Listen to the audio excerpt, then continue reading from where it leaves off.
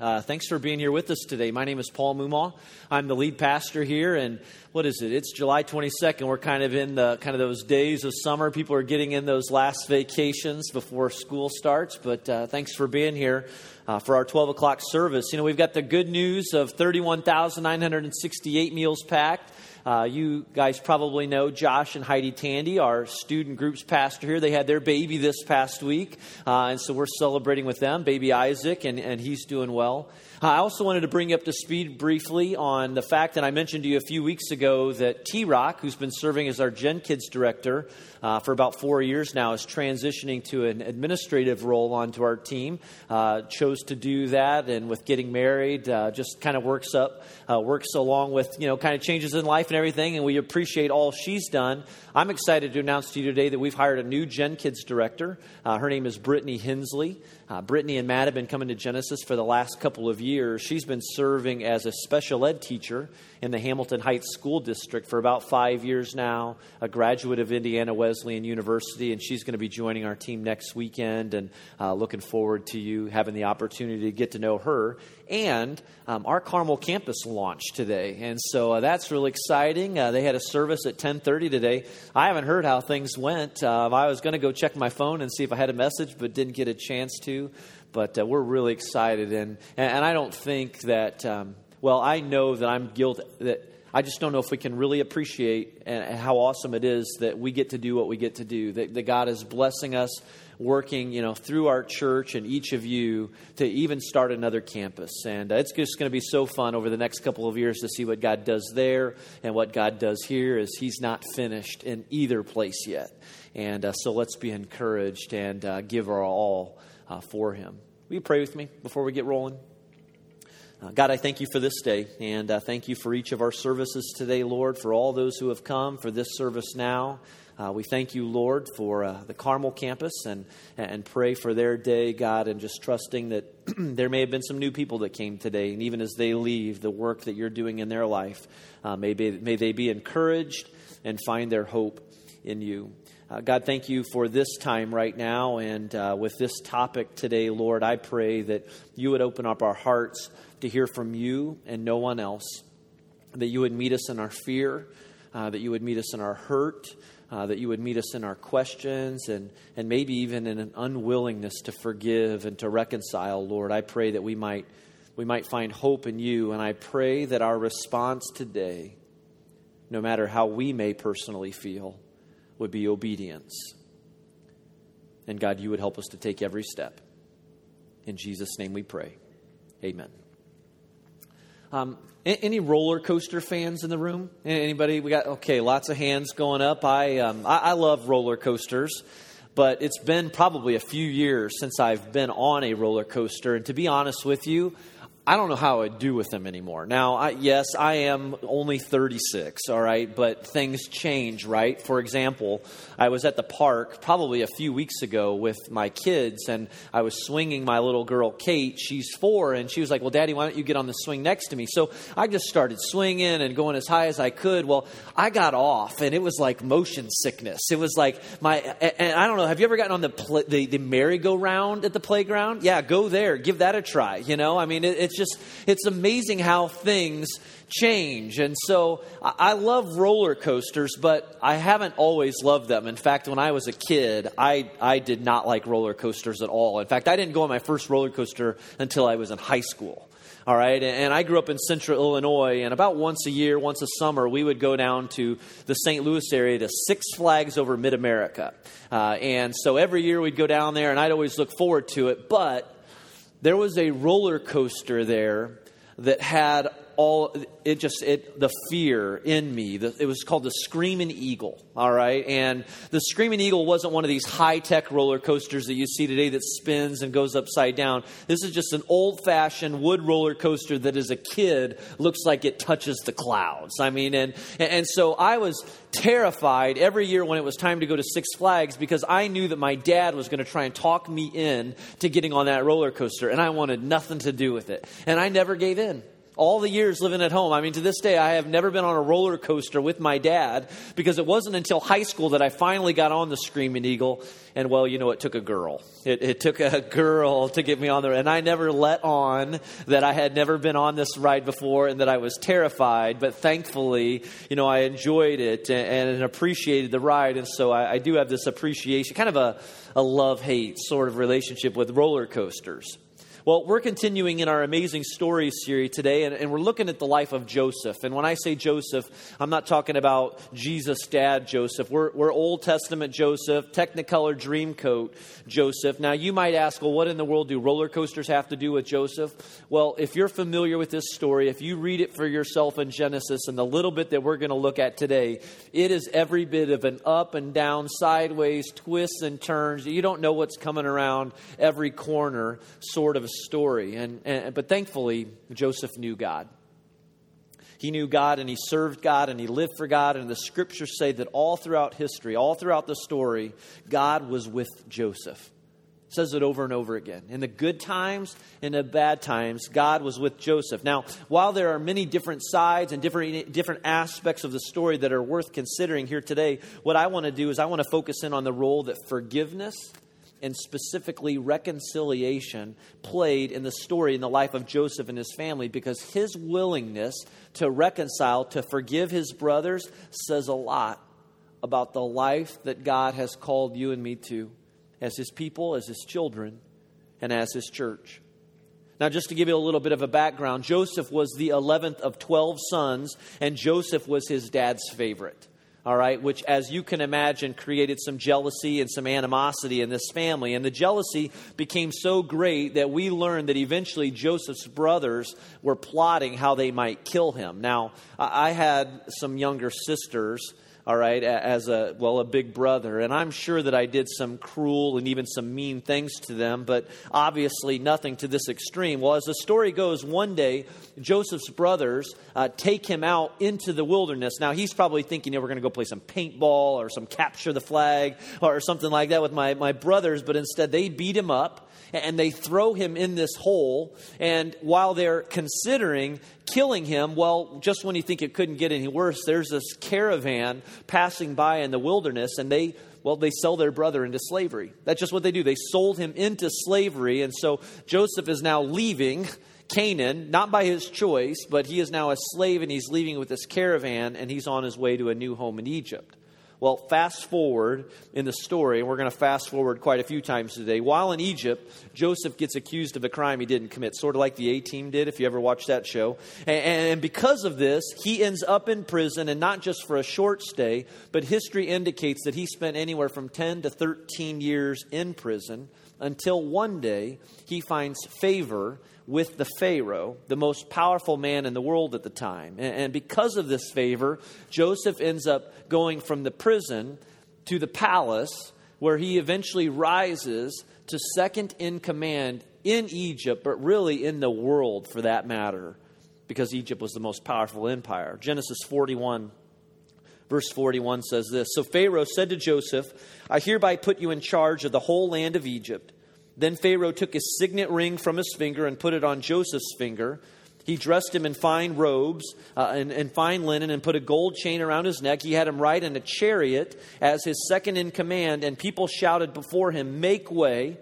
Thus he put him in charge of the whole land of Egypt." I mean, just after all of this pain, after all of this betrayal, after all of this abuse, wouldn't you know it, Joseph ends up rising to become the second most powerful man in the world. Now, Joseph is in charge of just about everything in Egypt, including the distribution of food. Now, the distribution of food, that might not sound like that significant of a role, but it's a pretty important detail in Joseph's story, because God spoke to Joseph and told Joseph that there's going to be a major famine in this world, in this part of the world. And so as a result, Joseph dedicated a majority of his time preparing the people of Egypt for this coming famine. And so the Bible says that for 7 years, they stored up important resources and foods. And when those 7 years ended, the famine came, just as God had predicted, and it was severe.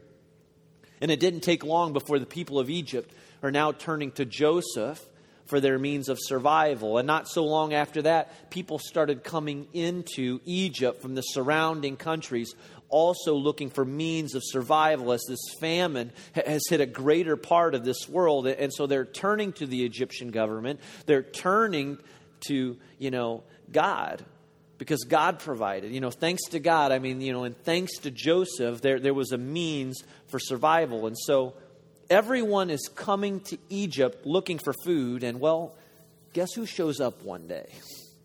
Guess who comes walking into town? As you can imagine, it was Joseph's brothers.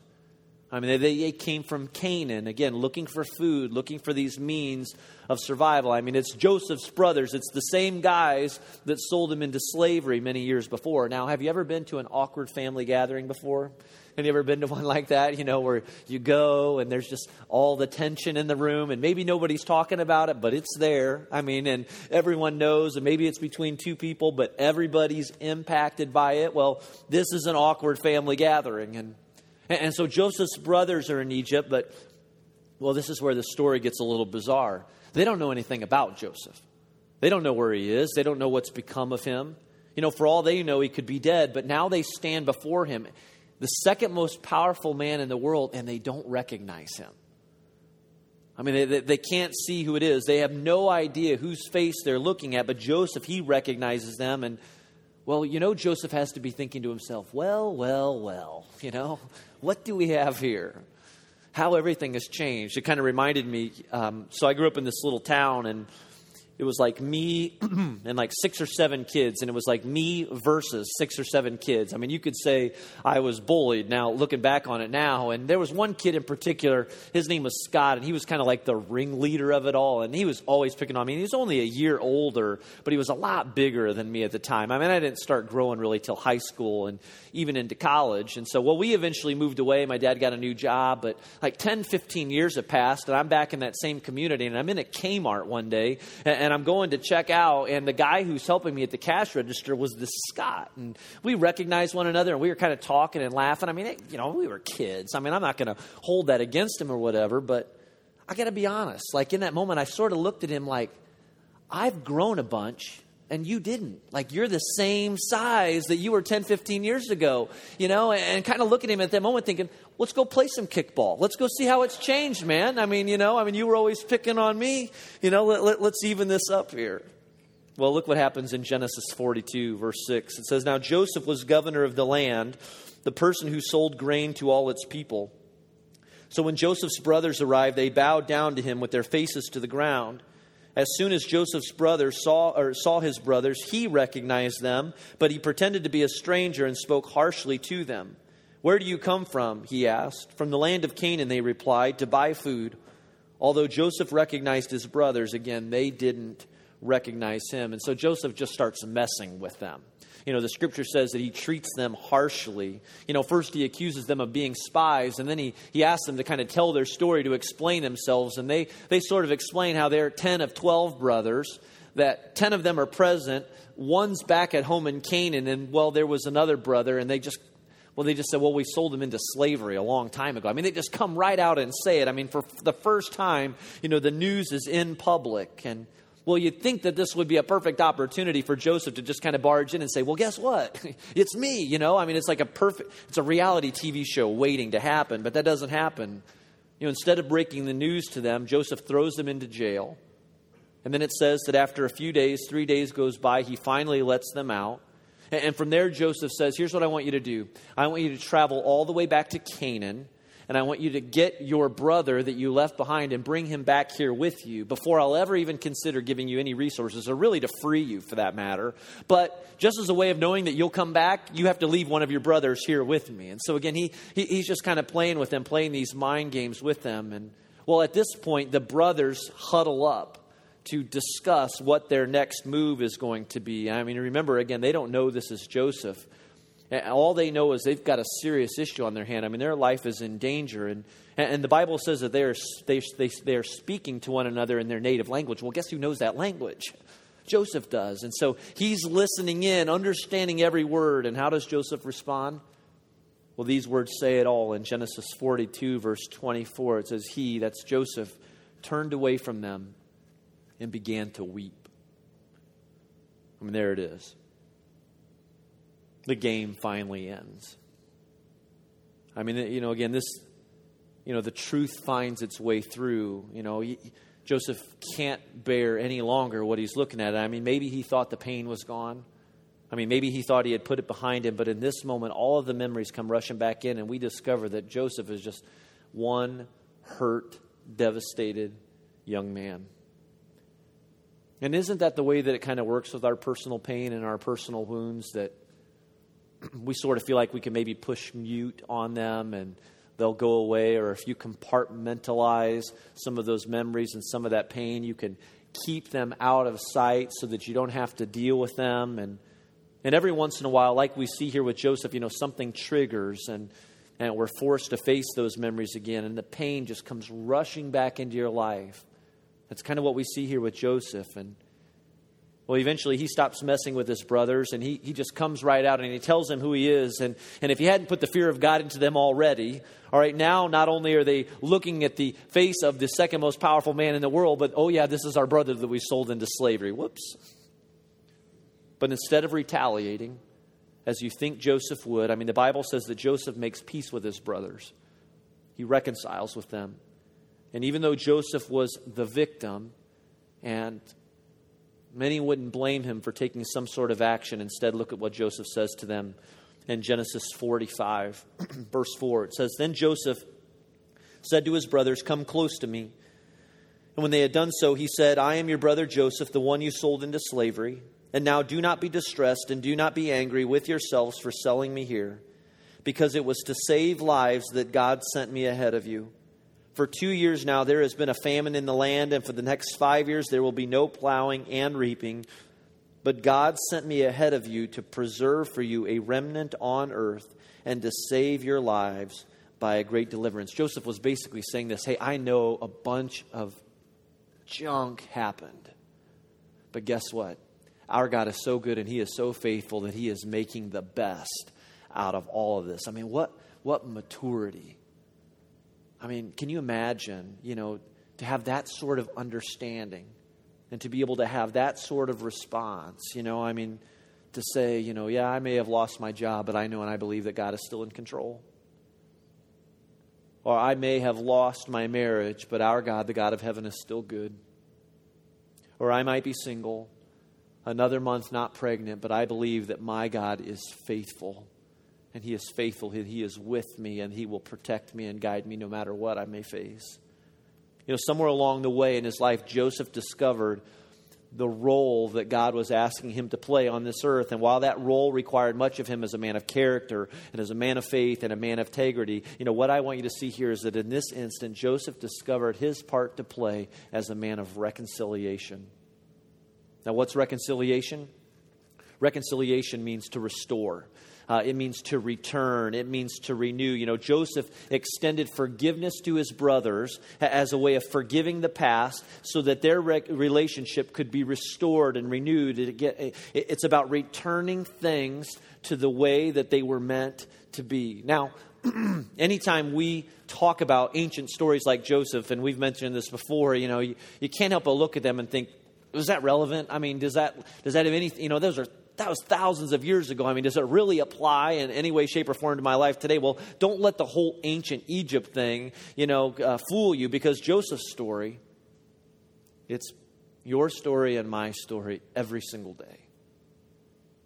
When we're presented with opportunities and circumstances and imperfect people, and you're married to one, and imperfect relationships, and deep personal wounds. I mean, every day, every single one of us runs up against some of the same circumstances, but same choices that Joseph had to make in a moment like this. And like Joseph, when it comes to facing some of those personal wounds or those great challenges or questions in your life, you've got a few choices to make. And if you're taking notes, you can write this down. I mean, there are different paths, there are different responses that we can make in each and every situation, especially as it involves conflict. And the first path is the path of resignation. I mean, you can choose the path of resignation, and that is just pretend like it didn't happen. I'm going to put it behind me. I'm not going to deal with it. We're just going to move on. I mean, back up in Joseph's story, if you would. Joseph's brothers are out looking for food. 15, maybe as many as 20 years have passed. Joseph's been a slave in prison. Again, he's found this new role, in Egypt. All this time has passed. What have his brothers been doing for the last 20 years? As far as we know, they never made any attempt to make contact with him to see if he was still alive. They knew approximately the direction that he had gone with this caravan. And Joseph's not innocent in this too. He knew where he could find his brothers. He's second in charge in Egypt. I think he can probably pull some strings. He could probably send out some delegates, some spies to go and find his family and to say, hey, your brother's still alive. Somewhere along the line, someone could have taken the initiative to say, let's mend this relationship. Let's see if we can repair this. But no one does that. Every one of us is guilty to some degree of just trying to put it behind us, or I'm not going to really deal with the situation, or I'm going to pretend like it never happened. And so we do that. And I'm not saying that there's not a time and a place for that. You got to do that in your marriage. I remember when Jenny and I were doing our premarital counseling, I remember the pastor always saying to us, there's going to be a time to fight, there's going to be a time to argue, and there's going to be a time to just laugh about it. Because if you deal with every little single instance, you're going to drive yourselves crazy. So there's a time to just kind of put things behind and let's move on, and let's not add up things against one another. But there's also a time to deal with things too. And unfortunately, when we just kind of pretend like it didn't happen, or let's not really deal with the issue, we'll just resign ourselves to the fact that it didn't happen, and we can become like strangers even living under the same roof. But Paul warns us of this in Ephesians chapter 4, verse 26 and 27, when he says, in your anger, do not sin.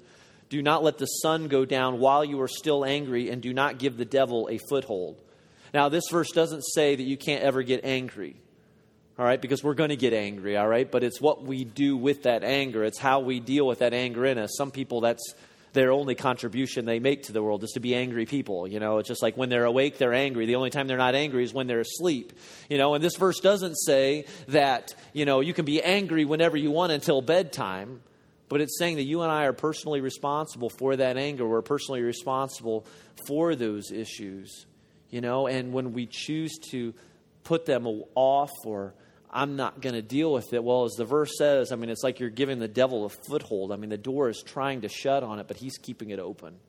And he wants to keep it open, and he wants to make a greater hole, and he wants to create things like bitterness and a desire for revenge and anger. When we take the path of resignation and we're not dealing with conflict like we should, again, the evil one, he uses it to make a greater issue, maybe out of something that maybe never should have become that great. Another path that we can take when it comes to conflict is, well, I mentioned a second ago, but you can choose the path of revenge. So you can choose the path of resignation. You can choose the path of revenge. Revenge is what landed Joseph in slavery in Egypt in the first place. Selling your brother into slavery is a bit vengeful, right? We'd all agree on that. And Joseph wasn't innocent in this either. Years later, he's finally got the upper hand. We read about it a second ago. He's just kind of putting his brothers through the ringer and playing mind games with them. Revenge and retaliation is all over this story, but we don't like to call it revenge, do we? Instead, we'll say, well, I'm just treating them like they treated me. Or I'm giving them a piece of what they deserve, or what goes around comes around. In whatever form, our reaction takes, whether it's talking behind their back, or, it might be something, like throwing issues in their face over and over again. Or what we'll do? We'll drop them as a friend on Facebook. All right. We'll go to those like, you know what? I'm willing to be 13, and drop you as a 13-year-old on Facebook if I need to. But payback is payback. Revenge is revenge. I came across this story this past week. I think it's from a few years ago, but it says British shock radio host Tim Shaw may have finally learned a valuable lesson about the consequences of words. While working his usual 10 p.m. to 1 a.m. shift, Shaw told the pinup girl he was interviewing on air that he was willing to leave his wife and 2 kids for her. Well, his wife was listening. Minutes later, his wife, Haley, created an eBay auction for her husband's car, a Lotus Esprit Turbo. The auction page was almost completely blank except for a picture of the car and the following words: I need to get rid of this car immediately, ideally in the next 2 to 3 hours before my cheating jerk husband gets home to find it gone and all of his belongings in the street. I am the registered owner and I have the registration. Please only buy it if you can pick it up tonight. Get this. Here's how it ended up. The car, valued at approximately $45,000, was listed with a buy it now option of 50 pence or 90 cents. And the auction lasted exactly 5 minutes and 3 seconds before an anonymous buyer bought it and drove it away. Now, I think it's true. It was on the internet, so it's true, right? I mean, if it's on the internet, I mean, you can believe it. But you get the point, But here's the thing. Romans chapter 12, verse 19 says that you and I are not responsible for revenge. That's not my responsibility. The Bible says that God will take care of those things, and in due time, He will take care of each and every situation. But there's a third way, a third path. It's the way that Joseph chose, and it's the way of reconciliation. And in Joseph's story, his brothers were more than happy to go this way. As you can imagine, Joseph had them in a tight place, and so they're more than willing to reconcile with their brothers. But too many times, reconciliation isn't what we go looking for. Doesn't it always seem to kind of work out like this? Most of the time when someone has wronged you, it's like they don't care or they're not going to own up to it. They're not going to fess up to it. And so they're not going to demonstrate any willingness or any desire with you to make right of the situation. Or other times, you may have been wounded or hurt or affected in some way by someone and they're just not around anymore. Or they've remarried, they've moved on, or maybe even passed away. And so we've got to ask the question of what does reconciliation and forgiveness look like when the other person isn't around?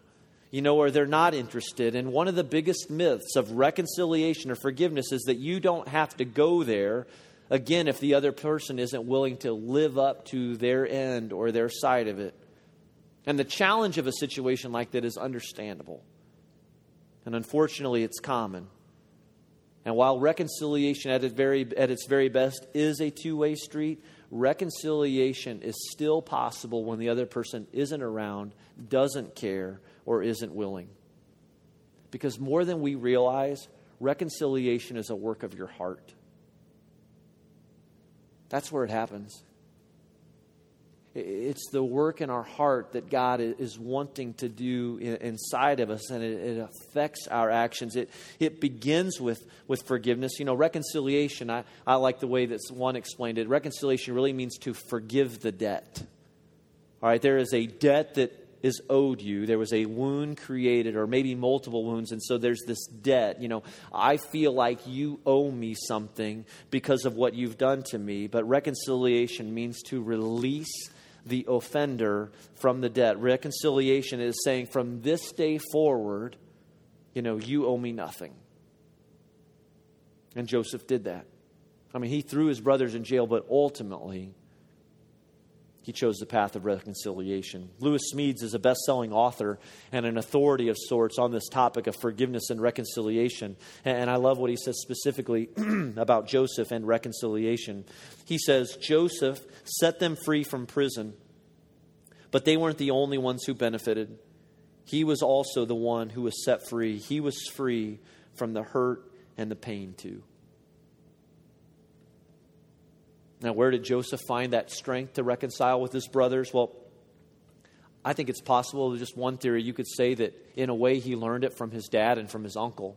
And let me tell you what I mean by this. Early on in Joseph's life, he got a picture of what forgiveness and reconciliation looks like. He got to see it firsthand. And just to give you a little background, Joseph's father was a man named Jacob, and Jacob had a brother named Esau. All right, and if you go back in Genesis a bit, you can read about them. And, well, they had a soured relationship, as many years before Jacob had swindled his brother Esau of sorts out of a birthright or an inheritance that was due to him. So years passed, and Jacob and Esau have nothing to do with one another. And as you read in the Bible, their families have grown really into two small armies. And there's this scene in Genesis 33 when Esau is pursuing Jacob, pursuing him as one army would pursue another. And he's really got Jacob cornered. And if you read it for yourself, you'll just see, that this is going to be the end for Jacob. And Esau is going to seek revenge once and for all, but it doesn't end like that. Instead, in Genesis 33, it says that they met face to face. And it was the first time in a really long time. And there was this peace that was made between the two of them. There was this forgiveness that took place, this reconciliation. I mean, their relationship was being put back together the way that it was always intended to be. And of all of the children that Jacob had, and remember, he's got 12 of them, the Bible says in Genesis 33, it calls out one by the name, a boy named Joseph, who got a front row seat and witnessed this forgiveness and reconciliation taking place in its purest form, its very best. And so where did Joseph learn the importance of reconciliation? Well, to a degree, you could say that he learned it from his dad and he learned it from his uncle. And as I thought of that, I just couldn't help think, moms and dads especially, how often do your kids get a front row seat for forgiveness and reconciliation in your house? Two imperfect people. I'll take responsibility for my side of this, or I'll take responsibility for my side of this. I need to say I'm sorry. I mean, how often do your kids get to see that? How often do your kids hear you talk about your family favorably or talk about a so-called friend from the past? I mean, what words are they hearing come out of your mouth? I mean, if you're a supervisor or a manager of employees, you probably make some mistakes. Do your employees ever get to hear you say, I made a mistake? I'm going to own up to my side in this. Joseph learned reconciliation from Jacob and Esau. He saw it from them, no doubt, but more importantly, his ability to reconcile came from nowhere else but God. And as Esau reconciled with Jacob, and Joseph would later do with his brothers, you and I too are commanded to take the path of reconciliation in our relationships over and over again. Paul says it this way in 2 Corinthians 5, 18 and 19, it says, all this is from God, who reconciled us to himself through Christ and gave us the ministry of reconciliation, that God was reconciling the world to himself in Christ, not counting people's sins against them, and he has committed to us the message of reconciliation. The Apostle Paul wrote these words down. He was talking to Christians. He's talking to people like you and me today. And he says that as Christians, as followers of Jesus, you and I have been given the ministry of reconciliation. I mean, I read this verse for myself and I'm reminded that only God can save. He is the author and the finisher of salvation, that God made a way back to himself. In other words, he canceled the debt. And because of Jesus Christ's death on the cross, I can have a relationship with God because he has forgiven the debt. He has reconciled the sin that was hanging over my head. And he did that through Jesus Christ. I love the words that Paul uses. He specifically says that God no longer counts my sins against me. And if he's no longer counting my sins against me, then why would I have the right to count sins against someone else? The word counting was a term used for calculating the financial debt of someone. But again, the good news is that through Jesus Christ, as the text says, God is no longer calculating my debt against me. And the good news for you too is that if you know Jesus Christ as your Lord and Savior, he's not doing that against you either. He's forgiven that. He's reconciled that. And that's the good news that the Apostle Paul experienced in his life, to be saved, to be forgiven, to be reconciled. And because of this, and because of the knowledge of that in his life, he was allowing it to change him. And it had everything to do with the way that he preached and everything with how he treated others and his willingness and his desire to forgive others, because it began with the work that God had done for him in Jesus Christ. And here's the truth. What God had in mind for Paul, the same is true for those of you here today that know Jesus Christ as your Lord and Savior. As followers of Jesus, you have been given the ministry of reconciliation. Your life and my life and our actions and the way that we treat others in our relationships, is about joining God. It really is about joining God in the greater work of reconciliation that he's doing in this world. You know, the work of our God today, the work of this church, the work of you and me and everything that we do is about joining God in the work that he is doing to put things back together the way they were always meant to be. And so you might think that conflict that you have with your in-laws right now, well, that's just the way it is, and that's the way it's always going to be. But as a follower of Jesus Christ, be reminded today that God has given you the ministry of reconciliation, and even in your attempts, you're playing a part in the work that he is doing to put things back together the way they were always meant to be. It's the case for your home and your marriage right now, that even in your attempts to forgive and to say, I'm sorry once again, I'm not counting your sins or your mistakes against you, and I am joining God in the work that he is doing to put things back together the way they were always meant to be. You know, reconciliation is so much more than mending broken relationships. The ministry of reconciliation is about anything and everything that we do that could potentially help someone else be reconciled to God. And your willingness to forgive, it could possibly lead to, it could provide the framework for someone else to see what God has done for them in Jesus. And that's why everything that we do here, it matters. It's why leading a connection group matters.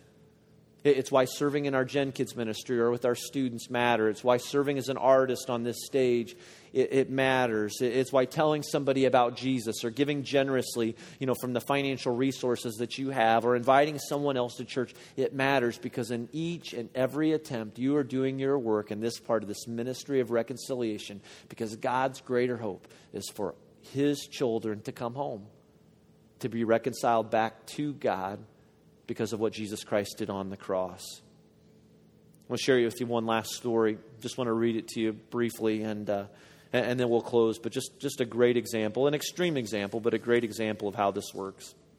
It goes like this. In 1984, she was 16 years old, driving to school, took her eyes off the road for a second to reach down and grab some lipstick. And in that split second, she hit a woman on the side of the road who was riding her bike. Shannon got out of the car, realized what she had done, and ran to a neighbor's home to call 911. But when the paramedics got there, it was too late.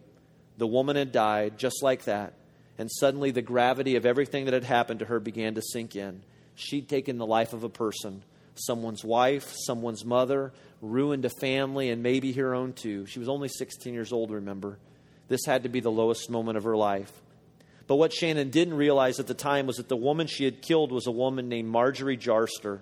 And she and her husband Gary were devoted Christ followers, loved the Lord. And when Gary found out that his wife had been killed, even though he was angry, grieved, and experiencing all of the emotions anyone would feel, he knew what it meant to be a part of this greater work of reconciliation. So before his wife's funeral, he invited Shannon over to his house to meet him. Can you imagine? Can you imagine to be that girl and to make that drive and to take steps? Here's what Shannon wrote. She said, I took one step inside the entry door and I saw him down the hallway, and he came running toward me, not with animosity in his eyes at all, but with his arms open. And that afternoon, the two of them sat down, a widower and the one who was responsible for his wife's death, and he told her about Jesus. And he said to her, I don't want you to let this ruin your life. God wants to use you through this. As a matter of fact, I'm passing Marjorie's legacy of being a godly woman on to you, and I want you to learn to love Jesus without limits, the way that Marjorie did. The story continues that he never pressed charges against Shannon, and this 16-year-old girl went on to become a devoted Christ follower, a Christian speaker and writer. Shannon Ethridge wrote the book Every Woman's Battle. It's sold over 1 million copies today and has helped numerous women and marriages and this brave, bold ministry of reconciliation. Again, it's a great example, but a great example of one instance of reconciliation and forgiveness played a greater part in God's work, his message of the hope of Jesus Christ to this world. Again, Paul says, as Christians, you have been given the ministry of reconciliation. To say no to it is to sin against God. And I know that if you hear a story like that, if you hear a story like Shannon's, if you're like me, you're like, I have no idea how I could ever possibly even begin to think about forgiving someone like that in this moment. But the truth is that forgiveness and love and reconciliation, especially of this magnitude, and really of every magnitude for that matter, is only possible by the power of God in us. I mean, you can only do this through the Spirit of Jesus in you. And if you know Jesus Christ as your Lord and Savior today, that power, God himself, is inside of you too. And it's the Spirit of Jesus that can give us the ability to reconcile and to forgive and to even begin to understand that if Jesus Christ could do that for me, then I guess I could do that for him, or guess I could do that for her too. And so my question for you is today, who do you need to reconcile with? Is there a person? What do you need to do? Let's pray. God, we thank you for this story and for these reminders and for this command today. I don't know how it could be any clearer for us. Whatever I could do to mess that up, God, I pray that you'd straighten all that out and that we would hear from you. But I will say that just because we know it or we hear it doesn't mean that it's easy. And to hear it here and to walk out of this door and to put it into practice, well, God, we just have to acknowledge that that's a different story. And so we need you. And we need your power and we need your Spirit in us. God, we need your strength to go and do those things that we can't do on our own. And God, I believe that this room is just filled with people today, me included, that need help in this area of reconciliation and forgiveness, Lord. And I pray right now that through the power of your Spirit, maybe for every person here, maybe there's a face, maybe there's a name. There could be a memory. And God, I don't want to minimize the seriousness of some of those situations, God. And so we have to trust you. We have to trust you for next steps and for wisdom.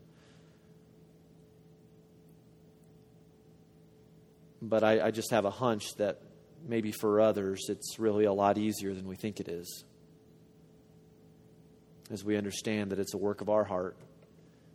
And so, God, I pray and I believe that maybe you're starting a work with some, maybe you're continuing a work with others today. And what I'm asking, Lord, is that you would show us next steps.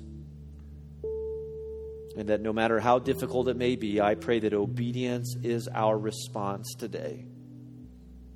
That in any and every situation and all that we do as we experience things today and tomorrow, Lord, I just pray that word of reconciliation would come to our minds. Help us to embrace it. Show us again what it looks like, Lord. Give us the strength to see it through. I pray for those that may be struggling in this area today. God, I pray for me. I need help in this area too. As we continue, with every head bowed and every eye closed, again, I just think the power, there's so much power in those words that God is no longer counting my sin against me. The only way that you can have the power and the ability to forgive is by having Christ in you. And I want you to hear the good news today, and you need to hear the good news. If you don't know Jesus Christ as your Lord and Savior, Jesus Christ came. He came as God's gift to you into this world, and he gave his life, and he reconciled this issue of sin, but you have to take it. Like, you have to take that truth and that good news in your life. You have to say with your own mouth, I need Jesus Christ as my Lord and Savior. God, forgive me of my sins today. And the Bible tells us that he will wipe our slate clean, and he never again sees us the same. He always sees us with Jesus. And so I just wonder if there's somebody here today that needs to forgiveness, that experience, that new beginning, that forgiveness, that new beginning in their life. And so with every head bowed and every eye closed, if you don't know Jesus Christ as your Lord and Savior, and you'd like to receive him into your life today, just slip your hand up where you are right now. I'm not going to call you out by name. I promise I won't do that. But just as a way of saying, I need Jesus Christ as my Lord and Savior today. And if that's you, just pray this prayer with me. God, I thank you for the gift of Jesus. I need his power and his strength in my life today. God, forgive me of my sins. Change me today. And teach me how to live like your Son. God, we thank you for your message of truth. We thank you for forgiveness. We thank you that you've extended reconciliation to us, and because you did it, we can do it as well. God, show us the next steps, how to live our lives obediently, all for you and all for your glory. And we pray this in Jesus' name. Amen.